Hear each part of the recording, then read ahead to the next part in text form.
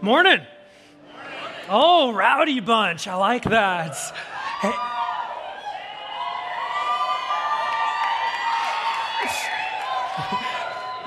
Wow. You guys are keeping Starbucks in business, I see this morning. Whoa, no, you're not at a rock concert. You're at the 11 o'clock service at the church at Rocky Peak. This is going to be fun. Hey, if you're here for the first time, my name is Dre. I have the privilege of being one of the pastors on staff. As you walked in, you were handed a program. Inside of your program is a message note sheet. That's going to be a great tool for you to be able to follow along, or if you want to draw a picture, I gave you big margins this week. So I'm going to go ahead and pray for us, and we can get started. Father God, as we continue to talk about how you, Jesus, are the King, I pray for that truth over all of our lives this morning, Lord. The last couple of weeks, we've been talking about how big you are, and I confess that in my life, I shrink you. But I love the fact that even my biggest thought of you doesn't even come close to how massive our almighty, infinite, eternal God is. I pray today as you establish through your scripture that you are in control of your church. You lead your church, that we be a people that joyfully submit to that and go, God, you are the one that knows how this works. I pray that whether we've been walking with you for years and years or whether we've just given our lives to you, that whoever we are, that we walk out of this place going, man, our God is big, our God is mighty, our God truly is awesome. We thank you for your word, Lord. In your son's name we pray. Amen. I want to start this morning off with a story. See, several years ago, I came to a pretty revelatory, life-changing discovery, and that was this. Having been born and raised in Southern California, I came to find out that what we call rain in Southern California is not what the rest of the nation calls rain. Did you know that other states laugh at us? See, if you're like me, born and raised out here, it starts to mist a little bit and our infrastructure falls apart. People don't know how to drive anymore. You think it's a biblical plague. And then you go to another state and you think you're gonna die. Several years ago, I got the opportunity. I flew out to Tulsa, Oklahoma. My best friend, Patrick, our kids pastor here at Rocky Peak, he had finished up a year of college out there in Tulsa, and we were going to drive back to LA. So I got there on a Friday afternoon. It was one of those situations where he had his whole life packed into his 4Runner, and we were eager to get back home. So we got on the road about 1 a.m. And as we were leaving his campus, he ran into his RA, and they were saying goodbye to each other. And his RA goes, hey, you guys also heard that there's a tornado warning, right? Now, we're two SoCal kids. We're naive to this. Tornado is a foreign word. Earthquakes, I get. But tornadoes, I have no frame of reference, and I do two things. I look up into the sky, and the sky is beautifully clear. I'm like, well, we're fine, right? There's no clouds or anything. And the second thing is, in my arrogance, I go, well, I saw the movie Twister. Like, tornadoes are big and loud, right? You just don't drive towards it. Duh, you're overreacting. So we get in the car, and again, if you've experienced rain or a storm outside of California, it doesn't take long for the weather to turn, does it? We weren't on the road that long before everything fell apart. As Patrick and I have recounted this story, we describe what we experienced the perfect storm. Because all of a sudden, my beautifully clear sky was covered in clouds, and it was thunder and lightning like I had never seen before. All of a sudden, there was a torrential biblical downpour coming down on us. And then I thought I had experienced hail once or twice, like a little bit of snow mist or something, like golf balls were coming down on us, and we couldn't see more than a foot in front of the car. We pulled over over the side of the road, two kids from SoCal looking at each other, scared out of our minds. And I'm sitting there reflecting in my head, man, I severely misjudged how bad this could be. Now, I share that story because that last statement explains a big truth that I want to talk about today. See, there's many situations in our lives where I'm sure many of us could go, you know what, I thought I minimized something, I minimized a situation, I minimized an action or someone, but the reality is what I minimized turned out to be very dangerous, turned out to be very deadly, And because I minimized and didn't see the danger of it, it turned around and bit me in the butt. Now, we could probably spend hours going through many different situations of that, but for our purposes today, I want to talk about one core area, one core thing that we minimize, and the fact that we minimize it is very dangerous to us, and that's the area of sin. Have you noticed that as people, we are really good at minimizing what sin is and the consequences of sin? We have what we create these sin scales, and I like to call it the little white lie scale, where it's like, it's okay, it's just a little white lie, or it's just one affair, or it's just a drug, or it's just a couple thousand from the business, nobody ever know I took it. And we often do this, that we create these scales and we compare ourselves and we try to find the worst of the worst around us. Oh, it's just a little sin. It could be, I'm not murdering people, or I'm not murdering a lot of people, or something like that.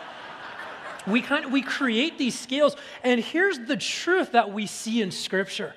The thing I love about the Bible as it being truth is that the Bible never holds back. It tells us exactly, bluntly, what truth is, and when the Bible describes sin, it does not describe this small inconvenience or a frustration or a nuisance. The Bible describes sin as rebellion, or the word we use a lot at Rocky Peak, treason against our King.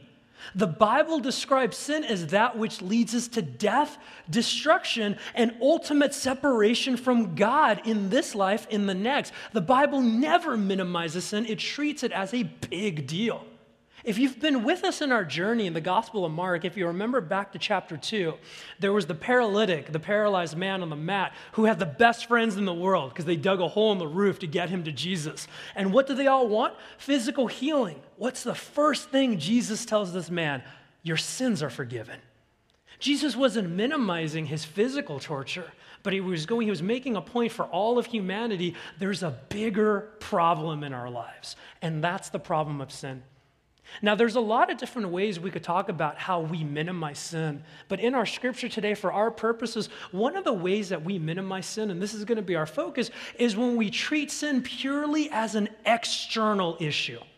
What I mean by that is we see sin as something that happens to us, as something that gets shut us. So we build walls and we try to keep ourselves in like these purified bubbles and go, hey, as long as I keep myself safe and hidden, I'm not going to deal with sin.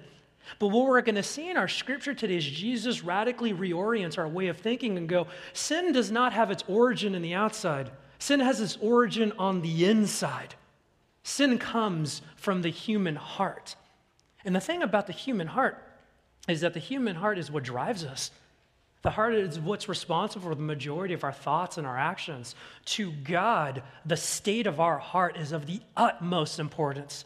And so we're going to see today that Jesus shows us the source of our problem as a people. But he also continues to shine the light in his power and go, what you need is a limitless, all-powerful God, and that's found in Jesus.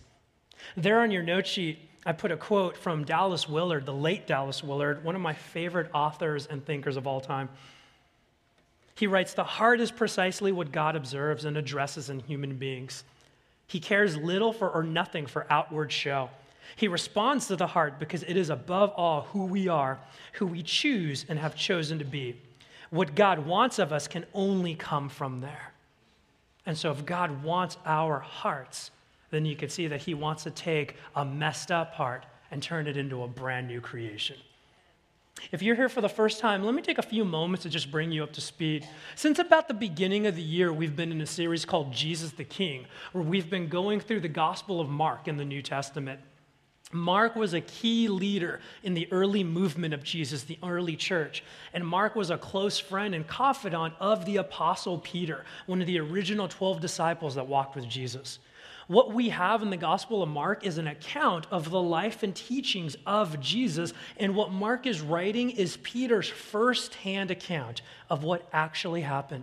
And if we were to sum up the message of Mark, it would be that the long-awaited Messiah, the Savior, is here, has come into time and space in a powerful way, is here to right wrongs, is here to save his people, and is here to usher in a brand new era of the kingdom of God. I like to look at it as this. Jesus walking on our earth is screaming, the kingdom of God is here, and that changes everything. And the last couple of weeks, we've looked at these miracles that Jesus has done. Again, we see that his kingdom message is backed by ultimate kingdom power. And so if you were with us, you remember that Jesus fed the 5,000 plus. Last week, we talked about how Jesus walked on water. Again, these pictures were given because often we can shrink our image of God down. And we're reminded that our God knows no boundaries. Now, with that big God in mind, we're going to head into a conflict he has, yet another one with the religious leaders of the time. And so if you've got your Bible or your app, open them up and turn your apps on. We're going to be in Mark chapter 7. Now we're going to be starting in verse 1, but before we dig into it, I want to set the scene a little bit to give you a little bit of context. What we have is a delegation of the religious leaders of the time. I like to call them the religious establishment. Pharisees, scribes, teachers of the law, keepers of the law. They've been sent up from Jerusalem. Jerusalem, you consider, would be the capital city of Jewish religion and authority. So the fact that a delegation from Jerusalem is coming up, I like to think of it as if a varsity team has been sent. And they're here once again to confront Jesus. Now, in a pre-Facebook and Twitter world, the word about Jesus has been spreading. The word of Jesus has been going. People are coming. Lives are being changed. And Jesus is very dangerous to the religious establishment. See, the religious leaders who seem to be the primary antagonists in the Gospels, they had created this system where if you want to be holy, if you want to be pure in front of God, then what you do is you need a strict adherence to a ton of man-made rules, regulations, and traditions. That is how you earn your place in God's eyes. And often these rules and these traditions that they followed so vehemently were at the neglect or a flat-out rejection to God's actual word, the Old Testament. And so obviously you see the danger because Jesus was leading people back to God's word, back to the heart of God's word. He was giving people a freedom to how they would passionately run after Yahweh. And so that would usurp their power. So here they were again, they were always trying, how do we take this guy out? How do we gun for him? And they're employing a strategy that we saw back in Mark chapter 2, where to attack Jesus, they're not going to attack him directly. They're going to go after his disciples and try to discredit him as a teacher. See, they're going to make an accusation. Your disciples are breaking the law. That makes them unclean. And how are you possibly a good rabbi? How do you possibly love the Lord Yahweh if the way you're leading your followers leads them to be defiled before the Lord? Back in chapter 2, we saw this where they accused him, your disciples aren't fasting. What are you doing? Again, your disciples are eating. They're breaking the heads off grain on the Sabbath. What are you doing? Do you not care for any of this? And so the conflict is going to be, who do you think you are? Do you have no regard for the law? And Jesus is going to respond, I do. I have regard for God's law, not yours. So let's start reading. In chapter 7, verse 1. The Pharisees and some of the teachers of the law who had come from Jerusalem gathered around Jesus and saw some of his disciples eating food with hands that were defiled, that is, unwashed. Now, many of your Bibles probably have parentheses starting at verse 3, right? That's an editorial comment Mark is doing later. What he's going to do is he's going to explain the ceremonial rituals to a heavily Roman audience who's not familiar with Jewish customs. The Pharisees and all the Jews do not eat unless they give their hands a ceremonial washing, holding to the tradition of the elders. When they come from the marketplace, they do not eat unless they wash, and they observe many other traditions, such as the washing of cups, pitchers, and kettles. So the Pharisees and the teachers of the law asked Jesus, why don't your disciples live according to the tradition of the elders instead of eating their food with defiled hands? So let's stop right there for a minute and let's paint the scene. The accusation was an accusation of being unclean. And you got to understand, this was a big deal. This was a heavy accusation because in this culture, in this society, being unclean meant had some serious consequences. If you were unclean for whatever reason, and there were a lot of reasons that made you unclean, if you were unclean, you couldn't have physical contact with anybody else because you would transfer your defilement to them and they would be unclean. Think of the lepers that we've seen in the Gospels. If you had a disease like that, nobody could touch you because you were unclean. If you couldn't touch a dead body or a dead animal, that made you unclean and you had to wash yourself. Now, in those two examples, keep in mind, Jesus did touch those people. And so what they're saying here, the issue is ceremonial washing, because not only was the ramification you couldn't have contact with other people, but if you were unclean, you couldn't go to the temple. In the nation of Israel, the worship of God was centralized in the temple. If you couldn't go in the temple, you couldn't worship God. And so they're saying, hey, you're this rabbi, right? You're this teacher. Why don't you want your followers to worship God? And the conflict happens around this idea of ceremonial washing. And what we're going to see is where they have added to God's law to create the straitjacket of human traditions. Because in the Old Testament, in the law that God was given, we were prescribed ways to be clean. Because the heart behind cleanliness is actually a very powerful one. See, the Pharisees are trying to say, well, the issue is we as defiled, sinful people cannot stand before a beautiful, blameless, holy God if we're unclean. And on that point, Jesus would agree with them. That is true. The disagreement, the conflict is on what they perceive to be the source of the defilement and their solution to it. And that's going to be the issue because the specific issue they brought up with the disciples was ceremonial washing. Now, back in Exodus chapter 30, the law that was given to the priest, so to a specific type of person and a specific job, was that if you were a priest in the tabernacle, before you performed your sacred duties, you would ceremonially wash your hands and arms, you would ceremonially wash your feet. Depending on the duty, you would probably wash your whole body as well, and that was given to the priest. What we see with a lot of these man-made tradition of the elders, if you saw in that passage, they kept coming back to that phrase, why are they not following the tradition of the elders? They're not saying, why are they not following the word of God? They're saying, why are they not following the tradition of the elders? What often happened with this oral law and tradition is they would look at these steps towards holiness that God has prescribed, and their response would, we're going to take them 10 steps further. And so in this specific case, the ceremonial law prescribed to the priest, the religious leaders are going, that's not good enough. We're going to apply this to everybody. So regardless whether you're a priest or not, you have to do this. And they use the example of the marketplace because maybe you're out at Target shopping and you bump somebody who's unclean and that made you unclean. So you got to go and do it. Their expectation was a devout Jew, before they broke bread, would have a small ceremony and wash their hands and arms in a specific way so that they wouldn't eat with defiled hands. It was such a big deal to them that a rabbi later wrote on this issue, whoever eats bread without previously washing their hands, it is as though he had intercourse with a harlot. Now remember the phrase that they used to justify their position, the tradition of our elders. And this is the big conflict. See, what had happened is their oral law, their tradition, over the years had become weighted to the point where it was considered as important, and in many cases even more important than God's actual word. Now, it's easy to read something like this and to vilify these religious leaders and the Pharisees very black and white, and be like, come on, guys, get your acts together. What are you doing?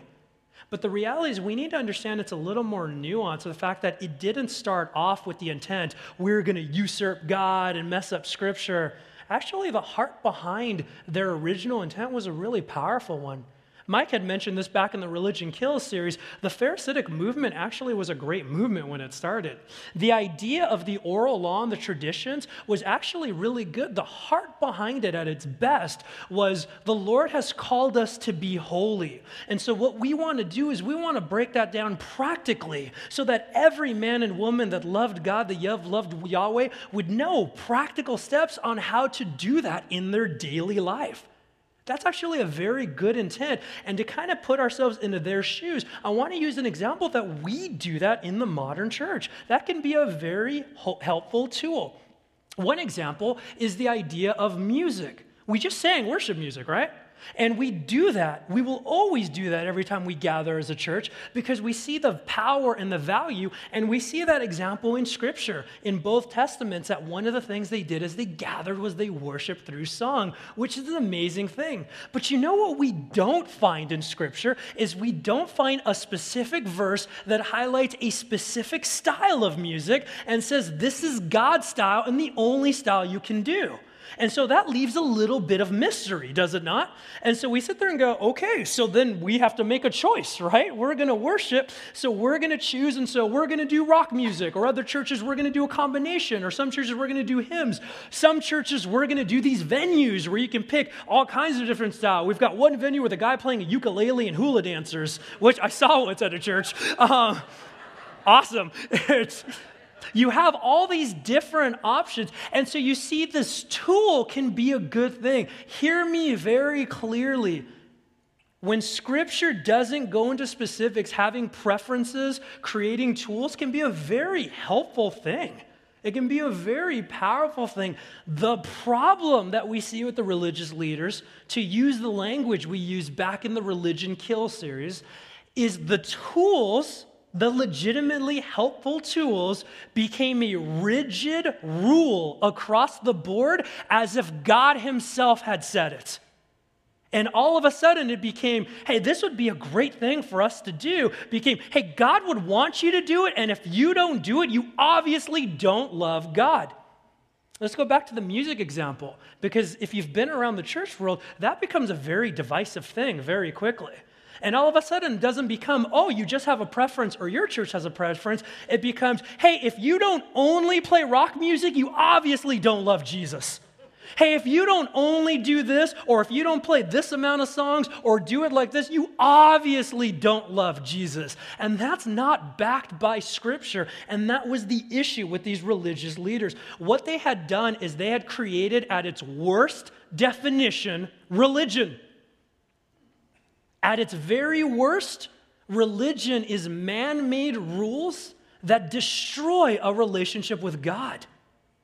Because oftentimes these rules are just sending the message. When they become the golden rule, the way the Pharisees had led and the way the Pharisees had lorded their influence had created a culture where what everybody knew was that I want to pursue Yahweh, but I'm not living up, because the common man or woman did not possibly live up to all the rules and traditions that were expected of them. So they knew that they were always going to miss the mark. God must hate me. I'm awful. I'm worthless. And here I have these religious leaders going, I bet you wish you loved God as much as I do, right? Because I'm following all the rules, sucker. And so you're going around. And that's what religion does. Religion takes God's heart, God's intent, God's passion for its people. It creates these rules and these traditions, and it chokes the joy right out of it. See, the biggest heartbreak to me in all this was the fact that what had happened, this good movement that had gotten distorted, that had fallen away, by the time we get to the Gospels in Jesus' day and age, what had happened is, for many of the people that wanted to follow Yahweh passionately, these traditions of the elders and God's word were very synonymous with one another. And so they could view the Old Testament as burdensome. They could view the Old Testament as a straitjacket when it's not. The heartbreaking thing is that religion removes the intent and the power of God's actual word. See, it's easy for us in this day and age to look at the Old Testament and to kind of see it negatively, to kind of look at it and go, well, it's just a set of rules, right? They were outdated. They're not for here. When Jesus came, he changed all that because that was wrong, right? And that's actually not true. See, the law was given to us not simply to be a set of rules, but the law was given to us to restore our most important relationship. And that was with God. See, the heart of the law was that if you take the most famous part of the law, the Decalogue, the 10 Commandments, when you see commandments such as you shall have no other gods before me, honor your mother and father, remember the Sabbath day, don't murder, don't steal, all those commandments, do you know what that is really saying? When we step out of that, we are destroying relationship with God. But when we live within that, we are deepening our most important relationship. That heart was lost through these tradition of the elders. It's amazing because when you go and read the Old Testament, the authors of the Old Testament, they never wrote about the law as if it was a burden straitjacket. They wrote it as that which gave them joy in life. It's not in your note sheets, but I wanted to share with you this verse out of Psalm 19, 7 and 8. David writes, "The law of the Lord is perfect, refreshing the soul. The statutes of the Lord are trustworthy, making wise the simple. The precepts of the Lord are right, giving joy to the heart." It's this attitude and this view of God's word that Jesus had come to restore back to his people. Now, what's going to happen, as I alluded to at the beginning, what's the conflict? Your disciples are unclean. What's the big conflict behind it? You don't care about the law. Jesus is going to respond by quoting two different sections in the Old Testament. Basically, if I can paraphrase, he's going to respond by going, I have a deep reverence and love for the law of God. I wrote it. What I don't tolerate is you. Is the distortion and the nullification and the rejection of God's word. And so we're going to see that he's going to use an example from Moses to show how their traditions are asking people to flat out reject God's command.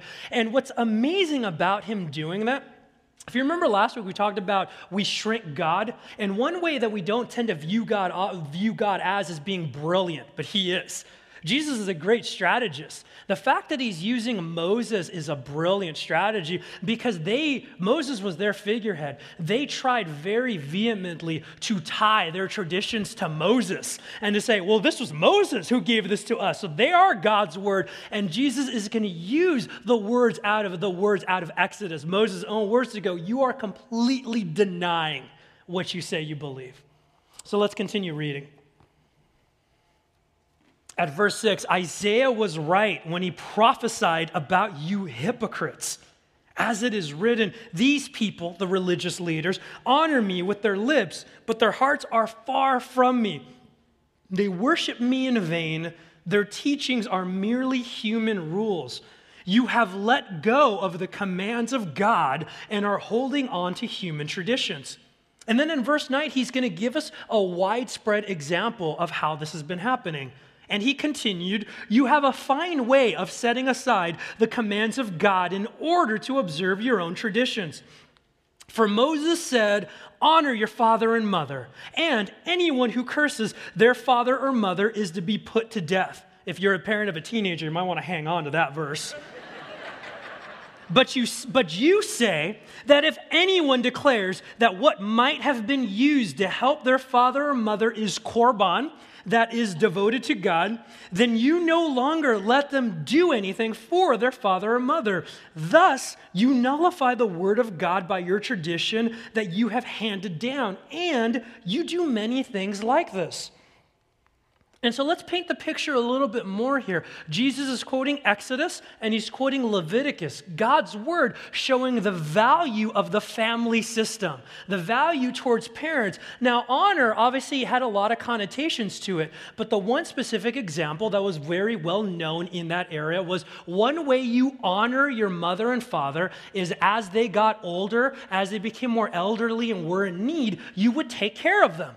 That's not uncommon in our day and age either, right? Many of you have taken in a parent or a grandparent who needed assistance. And so obviously this was a sacrifice, a financial sacrifice, an emotional sacrifice.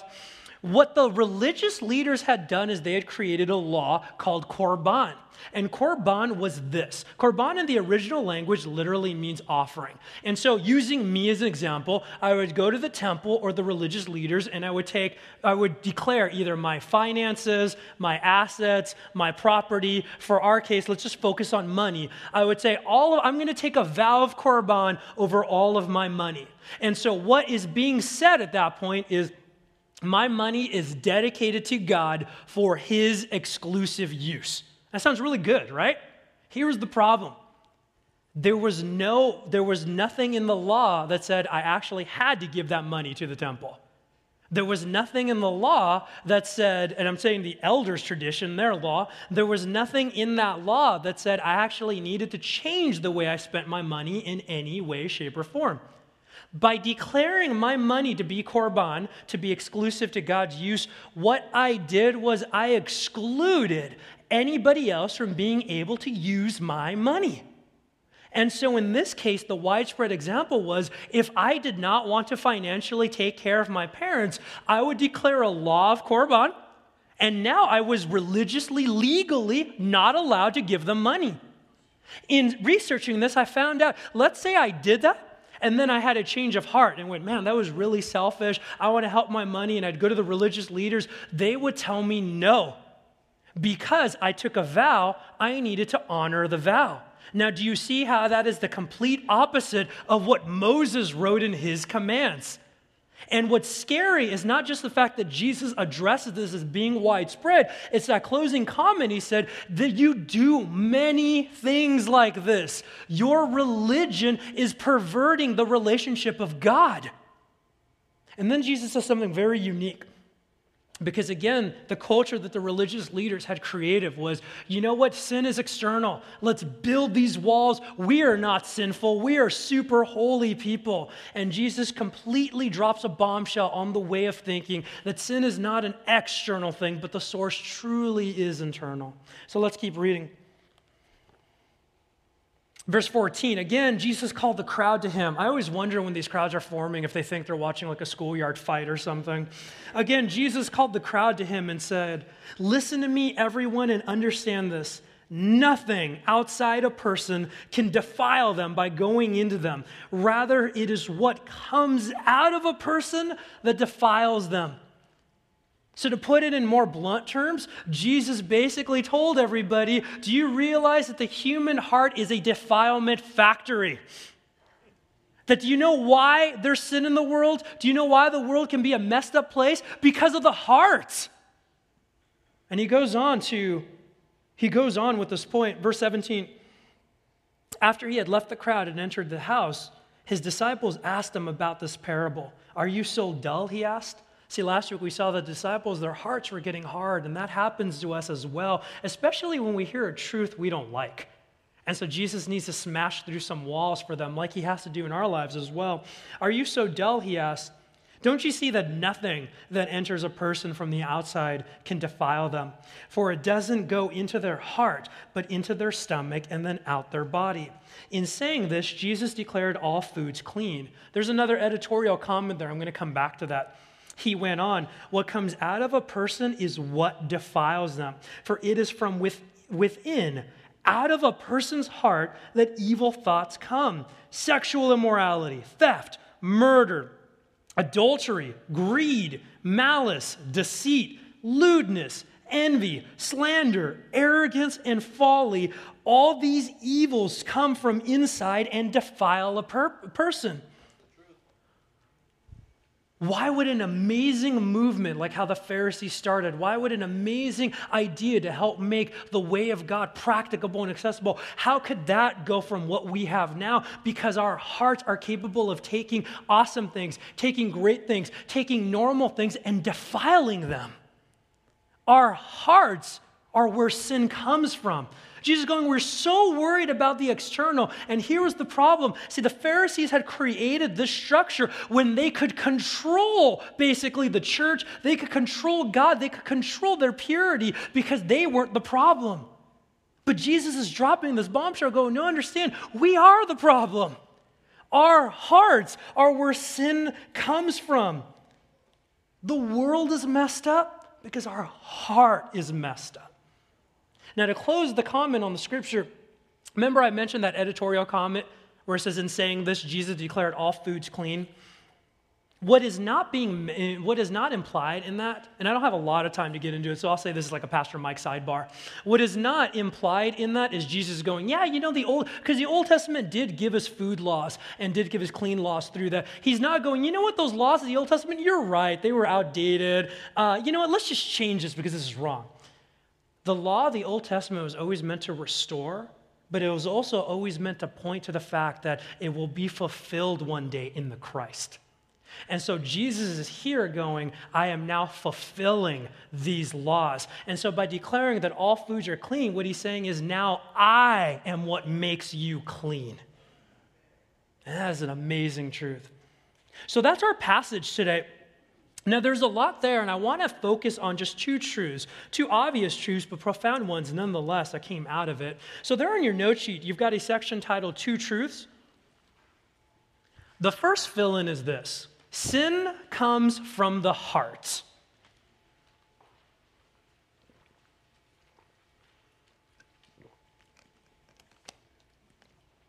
Sin comes from the heart. Again, to use some of the language we've been saying, it's not an external issue that happens to us, it's an internal issue. Have you ever watched the television show House? My wife and I were into it for a few episodes a couple years back. If you've never seen House, it stars a lovable curmudgeon doctor. And I'm sure, it was on for a long time, 9 years or something. I'm sure there were actual storylines with the characters, but what I remember about House is pretty much every episode was the same. That a patient came in with some type of ailment, weird exotic disease, an injury, or a combination of all of the above, and they would spend a majority of the episode misdiagnosing, treating it the wrong way. They would always flatline at a certain point, and then in the last few minutes, Dr. House would have a revelatory experience. He'd see a paint splotch or a piece of avocado in the shape of a syringe, and he'd sit there and go, I know what it is. And he'd heal them and everything would be happy, right? That's about 9 seasons in a nutshell. But the thing I love about the idea of House is it brings up a good point for us today, and that's this. Until we know what the actual cause of our disease is, we're going to mistreat it. Until we know what the actual cause of our poison is, we're going to follow after the wrong solutions. And that's the point that Jesus is making through his statement. Sin comes from the heart. Now, let's be honest. It's not a popular truth in our culture, is it? Because what does our culture teach? We are all basically good people. Maybe occasionally we make mistakes, but we're really good people, and that's what the religious leaders thought of at the time. I like to say we live in a very Disney-fied culture in the way you view the heart, because what's that, Pollyanna-type attitude? If you only follow your heart, it's going to lead you to your dreams and your best life. You're going to live in a castle happily ever after. And we sit there and go, oh, that's so nice. But let's bring some reality into this. Now, I'm not asking you to raise your hands because I don't want to put anybody on the spot. But can you identify at least one time in your life where you made a decision that your heart told you 100%, this is the way to go. This is the way to do it, only that turned out to be one of the worst decisions you've ever made in your life. Only to have that blow up in your face. And we look at this Disney message, and then we look at us and be like, what went wrong? You know what went wrong? Your heart. Your heart is messed up, and it led you astray. In fact, I mentioned how God's truth got lost under all these traditions. This isn't a new truth. This was always in God's word, that our hearts are messed up. There in your note sheet, I put a statement out of the prophet Jeremiah in chapter 17. He writes, the heart is deceitful above all things and beyond cure. Who can understand it? Now, I struggle with that sometimes because I don't want this to be true. I sit there and go, I'm a decent person, right? But in preparing for this message, I paused and took an honest look at my heart and my life, and I realized, man, when I honestly stop and look at the state of my heart, yeah, my heart is messed up. For me personally, two things came to mind very immediately when I examined my heart. The first one was conflict, that I realized, when I engage in conflict with my wife or family or friends or even an organization or institution, my heart's natural reaction is not to restore, but to destroy. Man, something messed up about that. The other thing that came to mind very quickly when I took a look at my heart was pride. And you know what? Specifically, I find myself, it is so easy for me to have a critical spirit. It is so easy for me to criticize everything and everyone and go, well, obviously, I would do this better. Even areas in which I have no business criticizing because I don't have any talent in that field. And it's amazing how we always sit there and I sit there and it's going like, I could do this better. I could do this better in everything and anything. And in fact, and I'm guilty of this as well, one big area where that happens is in the church. That for some reason, that because of our hearts, we find ourselves that as soon as we walk into this building, it's like the critical spirit light turns on. And we look around and we just find everything nitpicked. We're like, well, this about the music, the donuts, the way the pastors look, like all that going on. And we don't realize it, but we start taking this attitude like, man, Jesus is so lucky he has me. And that's the wrong place to be. Now, I could keep going on and on about examples. After all, Jesus gave us a list, did he not? But those are just two examples from my life, and maybe you can relate. But there's something wrong in my heart. There is something wrong. I'm seeing the truth. And to even hammer this point home further, have you realized that nobody taught us to be messed up? We're just naturally good at it. I have an 18-month-old son. I did not teach my son to angrily say no and try to hit my wife or I. I did not teach my son to be selfish. I did not teach my son to scream mine, to disobey. I didn't teach him these things, but he's good at it. Just like we were and we are. See, there's something wrong. We can't deny the fact that Jesus is right on. The heart is messed up. This is not a fun truth, is it? So the question comes up, well, then why does he share this? I was happy living in ignorance.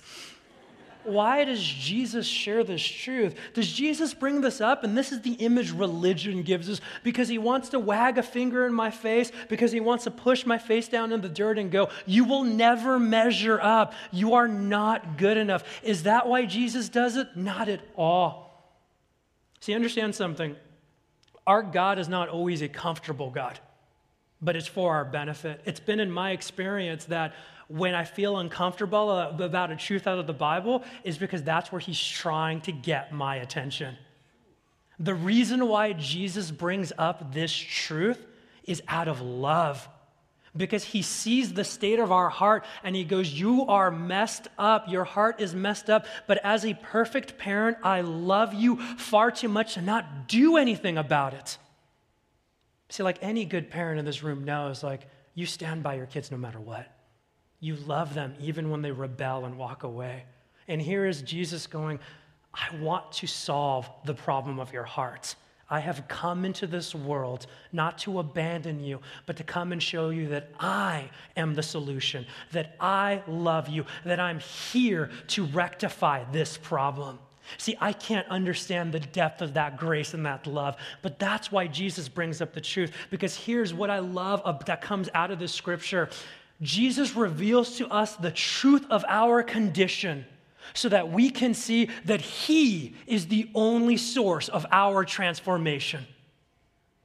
Jesus reveals the truth of our condition, that we have a busted, defiled heart, so that we can see that he is the only source of our transformation. And that leads us to the second point in your note sheets. Only Jesus makes us new. My pride doesn't like this, but it doesn't negate that it's true. There is absolutely nothing in my power I can do to fix my defiled heart. See, because the damage is too great. It's not as if my heart needs a simple coat of paint or an oil change. My heart is dead because of sin. What my heart needs is a resurrection. And thankfully, we have a Jesus that specializes in that. See, in a couple chapters in Mark chapter 9, we're going to see Jesus use a famous picture where he says, hey, if your eye is causing you to sin, gouge it out. If your hand is causing you to sin, cut it off. And that's kind of a drastic step, isn't it? But what he's talking about, again, he's talking about the gravity and the severity of sin. And I think about this, go, man, if my eye or my hand, if that was the only source of sin in me, if that was the problem, as drastic as that step would be, I would still love the fact that I had an option under my own power. Okay, cut it off, gouge it out. Now I'm good and I'm ready to take on the world again, right? But the problem runs deeper. When I think about that, when I think about how I try to do it on my own power, it makes me think of, I love like those cheesy action movies from the late 80s, early 90s, like anything with Arnold Schwarzenegger, Sylvester Stallone, and they're all the same, right? There's always that scene where like an Arnold Schwarzenegger's running from the Predator or 10 Predators, and he's been shot 100 times, he's got shrapnel in his leg, he finds this random bunker out there, and what does he do? On his own power, he pulls out all the bullets, he pulls out the shrapnel, he stitches himself back up, and now he's like better than ever. Now he walks out and slaughters an island full of people, and you sit there and like, he did that in his own power, and I realized spiritually, when it came to my heart and the defilement in my heart, I want to be the spiritual equivalent of Arnold Schwarzenegger. I want to do this on my own, but I can't. Because the only solution to my defiled heart is a brand new one, and it's not within my power to pull my heart out and to give myself a brand new one. The key word in this is new. Only Jesus makes us new. See, when we give our lives to Jesus, that can sound like a churchy phrase, but what happens is in an incredible act of repentance, when we say, Jesus, I've been trying to be the king of my limited kingdom, but you truly are the king of the universe, and I want to be in your kingdom. When we say not our way, but your way, do you know what happens? Jesus invades our life. Jesus changes us from the inside out, and he makes us brand new creations. See, the problem that happens sometimes is we have a tendency to minimize awesome things. And we sometimes minimize what it means to be a brand new creation. Sometimes, and this is kind of a religious view of it, we sit there and go, okay, so I'm a new creation. That means I go to church more, I try to curse a little bit less, and in December I say Christmas rather than Xmas, right? I'm a new creation as you go into it. But the reality is when the Bible describes a new creation, it describes it as a radical change. It describes it as a revolution that occurred in your life. It describes it as nothing is the same anymore because now you went from being separated from God. The biggest change is when Jesus invades your life and doesn't lead, you now became the church. The church is not this building. The church is you because the church is where God dwells. And what does he do? Where does he dwell? Well, in your brand new heart. Your God-given heart. See, the biggest change that happens is that Jesus takes your dead heart that was defined by sin, and he gives you a brand new one that is now defined by him. I like, it's there on your note sheets how the Apostle Paul puts this in Colossians. Since then, you have been raised with Christ. Set your hearts on things above, where Christ is seated at the right hand of God. See, I love that. You have a brand new life because Jesus rose, and he rose you too. And what he says is while we're on this world, before we're in the presence of God, before God takes us home, now the barrier has been removed between us and God. Now we can pursue God and we can pursue the things that matter because only through God do we find purpose and fulfillment, hope in our lives. Only through God, because of a brand new heart, we see things differently, do we not? We see Jesus, do we not, in a brand new, hopeful way. There's many of you in this building right now that when you came to Jesus, one of your first thoughts was, man, the real Jesus is not what I imagined or pictured or thought I had encountered through religion. The real Jesus is completely different. One of the marks of the brand new heart we're given, the living, beating heart that God gives us when he says that set your minds on the things above, set your hearts on the things above, those are the things that are eternal. And what that means is because of my brand new heart, my eyes have been opened to see that this world that one day will fade away is no longer the only thing that matters. The most important thing now is what's eternal, and that's his kingdom. Now, until we're in the presence of God fully, until we're on that side of his kingdom, our hearts are still, we're imperfect people, and our hearts are still going to struggle with wanting to be tugged back towards the dark, wanting to be tugged back towards defilement. And so this process of God renewing our hearts is a continual process. When you come to the Lord and give your life to him, it's not a one and done. It's the beginning of a journey. And so we want to be a people that are continually giving our hearts back to God. And so there on your note sheet, there's 2 action steps I listed out for you. There's a section called a new creation, changing from the inside out. And that first fill-in is examine.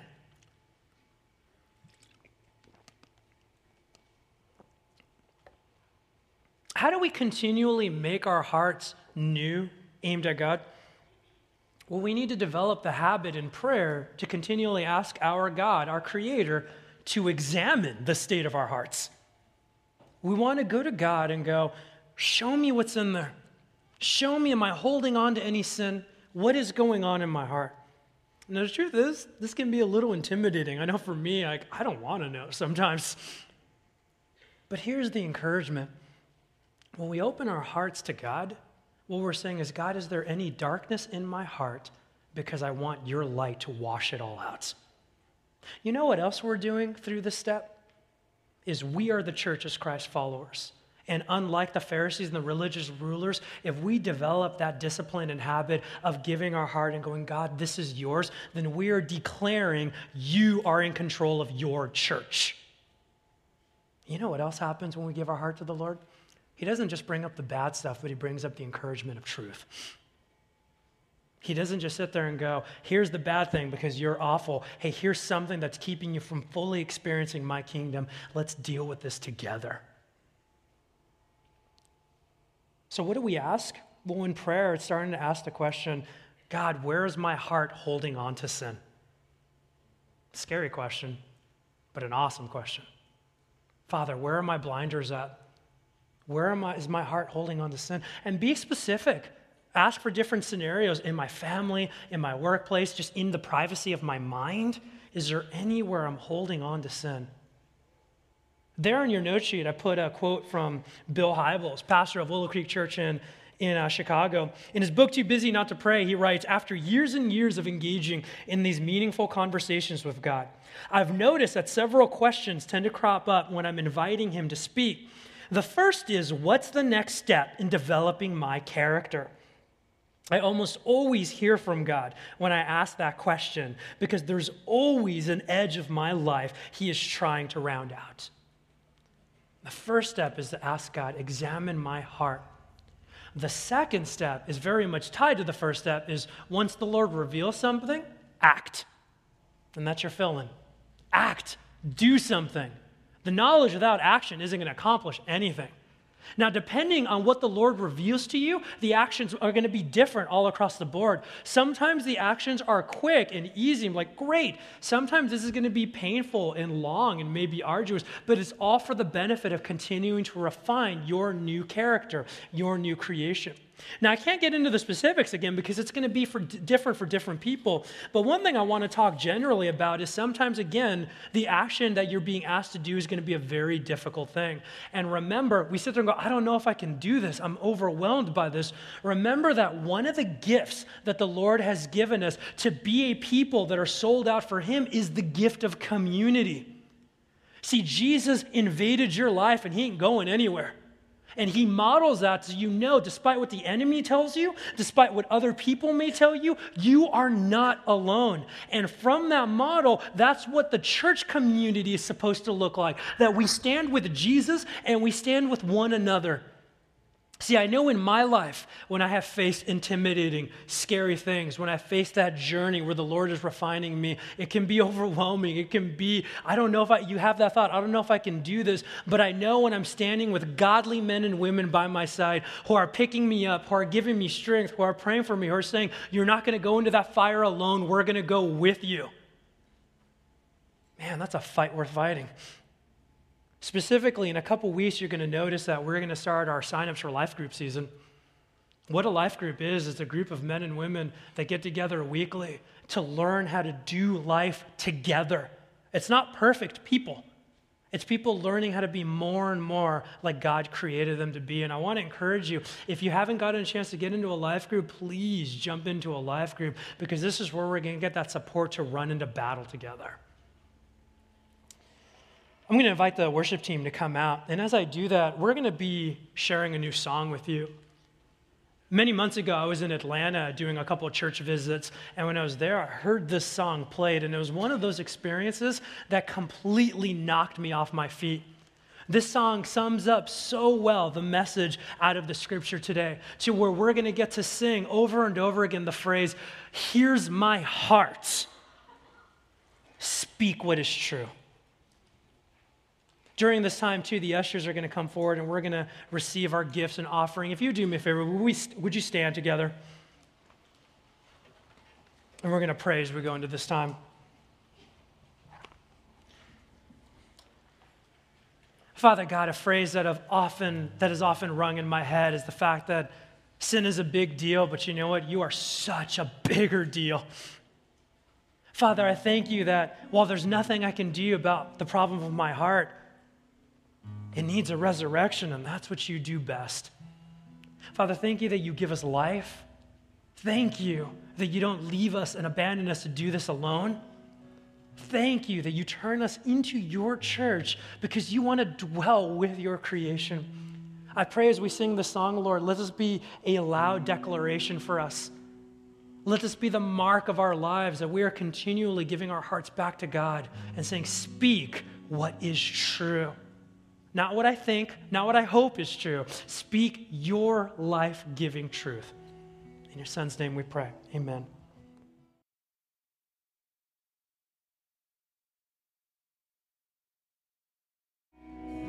You know what happens when you have a healthy heart? You live. I mean, really live. And that was God's heart for his people all along. It's for us to have life and to have it to the full. As an encouragement before we leave, I just want to share with you a few more of Paul's words from Colossians 3. Since then you have been raised with Christ, set your hearts on things above, where Christ is seated at the right hand of God. Set your minds on things above, not on earthly things. For you died, and your life is now hidden with Christ in God. When Christ, who is your life, appears, then you will also appear with him in glory. See, our dead hearts were defined by sin. Our new hearts are defined in him. If you'd like to pray with somebody before you leave this place today, over on the left side, to my left on that side of the auditorium, there's a prayer corner with some amazing men and women that would love to be able to chat with you and pray with you. Hope you can join us next week. Hope you can invite somebody to come and be here as well. Up to this point in Jesus' ministry, we've seen his ministry has been primarily to the nation of Israel and the region of the Galilee. What we're going to see next week is Jesus is going to have two encounters outside of those national barriers, so to speak. And we're going to see that this king that has come didn't just come for a single people group, but he came for the world. So I hope you can be with us. Have a great week. See you then.